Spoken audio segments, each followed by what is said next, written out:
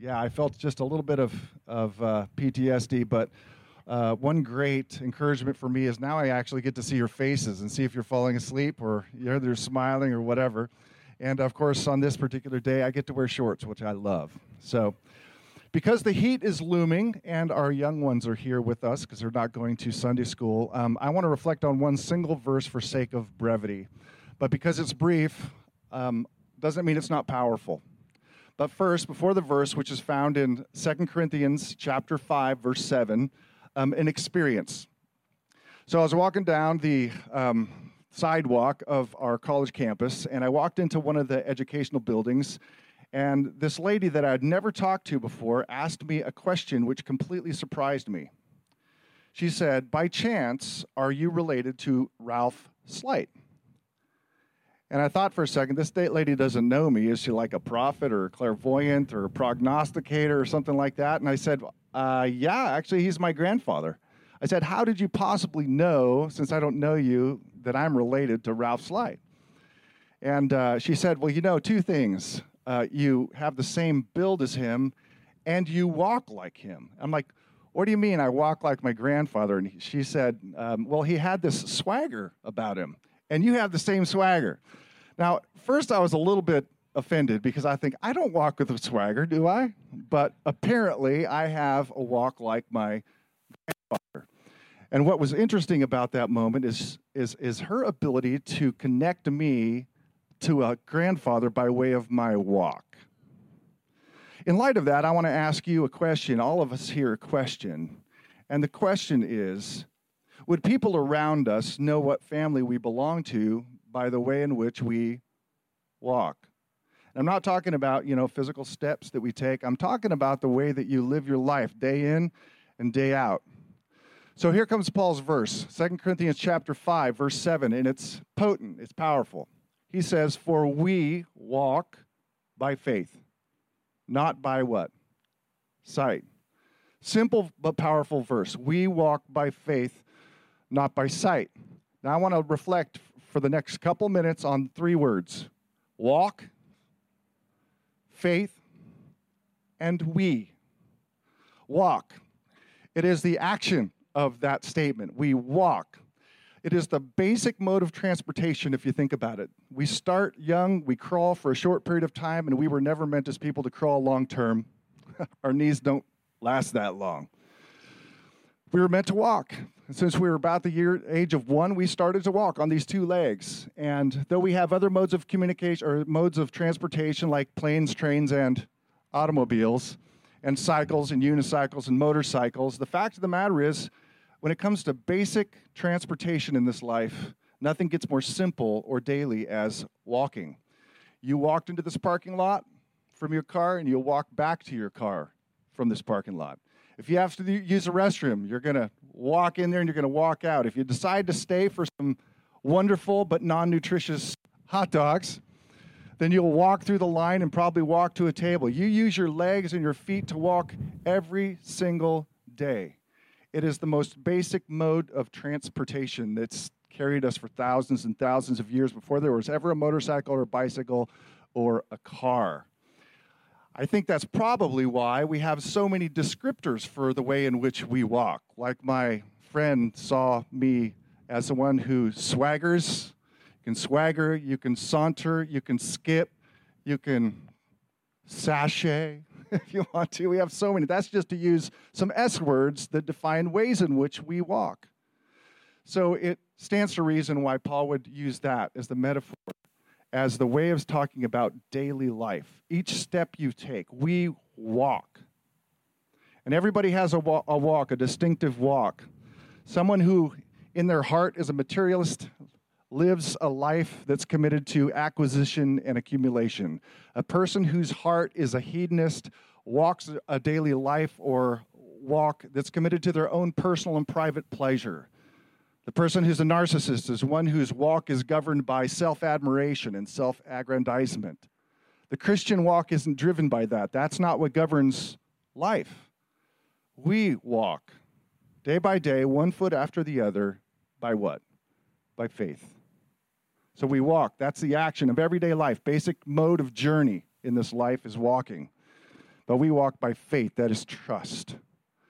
And when Paul talks about faith, he's not talking about faith in a higher power that's nondescript or some ambiguous deity out there. He's talking about the God who revealed himself in the person of Jesus Christ, the one who bled and died for us, the one who bled in our place so that we could be forgiven and brought home and made part of a family so that we might have the Spirit and start to resemble him. So we walk by faith in the God revealed by Jesus Christ and the Bible. That's what's distinctive about our walk, is we walk by faith. But I think we make two mistakes when it comes to living by faith, and they're related to each other. One is to think that God cares about the big things, but not the small things, that we trust God for things like salvation or resurrection or forgiveness.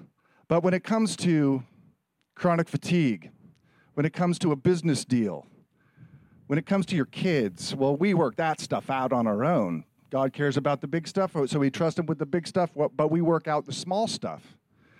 And that is not true, is it? I mean, we're told by Jesus himself that not a sparrow falls to the ground apart from his will. That's detailed care. We're told that he knows the number of all your hairs on your head, and some are more than others, obviously. That's detailed. Jesus taught us to pray. Give us this day our what? Our daily bread. And that petition is set right alongside the prayer for God's kingdom to come, his will be done, and then comes this prayer for daily bread. Next is forgiveness. That's daily, non-eternal nutrients for our bodies. Every day we're supposed to depend and trust. That's living by faith each step of the day. That's how it's supposed to be, not just for the big things, but the small things. And I don't know that we always live the faith that way. And the second mistake we make that's related to that is thinking that faith as a whole doesn't boil down to choices of the moment. That is to say, oftentimes we live more by fear in the moment than by faith in the moment.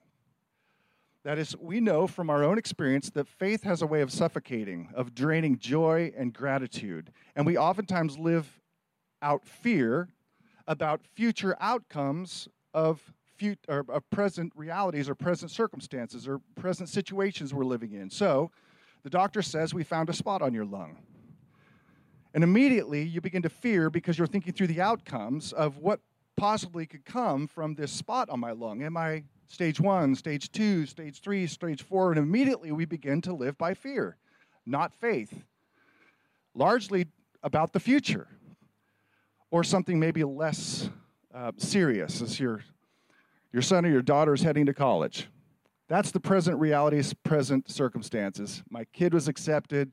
They're heading out in August to go to college, and now you start to live by fear of what are they going to do? Are they going to get in trouble? Are they going to pass their classes? And immediately you begin to live in fear because of the present circumstances and the unknown outcomes, rather than by faith. And imagine if each moment we recognize that I'm taking one step. And the Lord's saying, can you trust me in this one step? Instead of focusing on the future, just focus on the one step and saying, I'm going to trust you with this one step.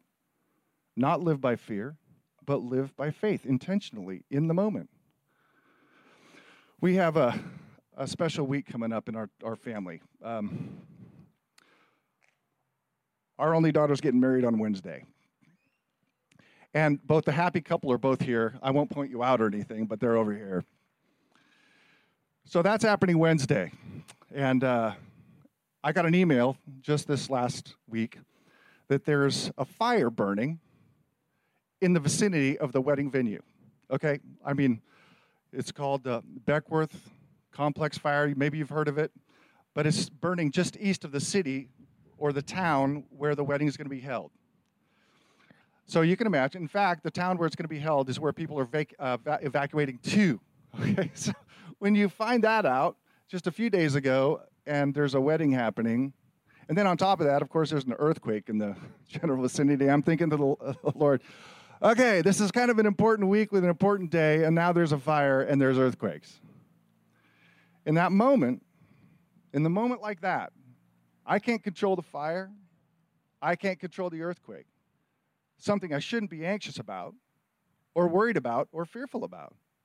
I can't do anything about it, so I can choose either in that moment to live by fear of an outcome that I can't control, or to live by present trust that right now I'm going to trust the Lord. And whatever the outcome, it is his perfect and good will for me.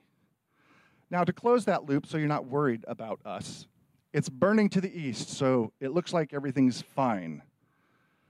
But all of you have your places of anxieties and fears. Some of you have business deals that are in the middle of being worked out.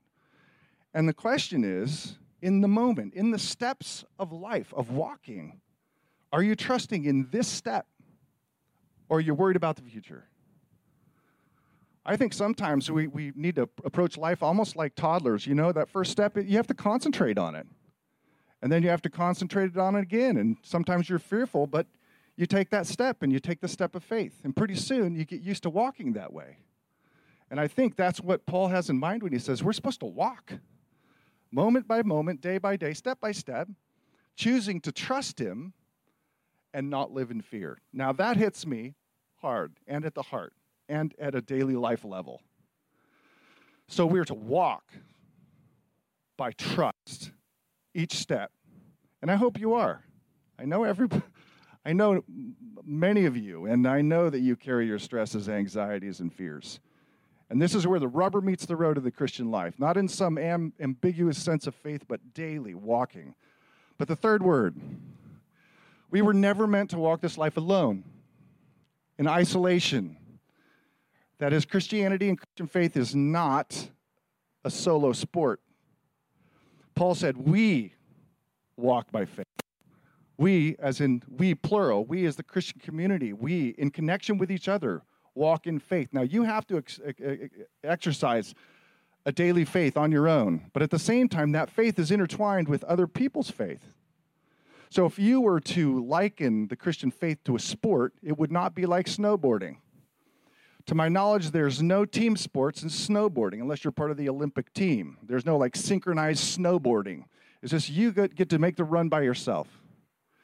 The Christian faith is maybe a little bit more like playing hockey or being a part of a climbing team that climbs the surface of the face of a cliff, in which you have a lead climber putting the chocks and putting the friends and putting the rope into pitons, and then people coming up after you who are belaying you and holding the weight as you make your way together up the mountain.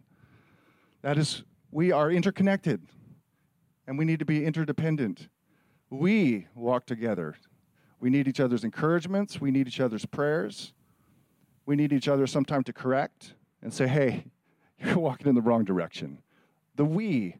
That's why we're here, is to be a church, and to be a church where you're able to connect in and form those interdependent relationships. And many of you have them. Some of you are in small groups, and that's where those interdependent relationships are. If not, I got to say you should be at some point, and we have to get over this disconnected isolation post-COVID and dive back into the we of the Christian faith. And then when we walk by faith, not by sight, then people will look at the way in which we live our lives, and they're going to say, hey, I know who you belong to. I know who your father is. Your father's the Lord. And that's what we want, is for people to look at the way we live our lives and know that we belong to the family of God. Do I hear an amen? Father, we thank you for who you are as our Father. We're thankful for the fact that you died even for the sins of doubt. And we just ask that you would give us the grace to live each step of our lives in faith, not fear, and that we would choose to trust you, as difficult as that may be at times, that we would trust you in those things, and people would be able to see that we actually live our faith. We walk the talk. And we pray this in the name of Jesus and for the sake of his church. Amen.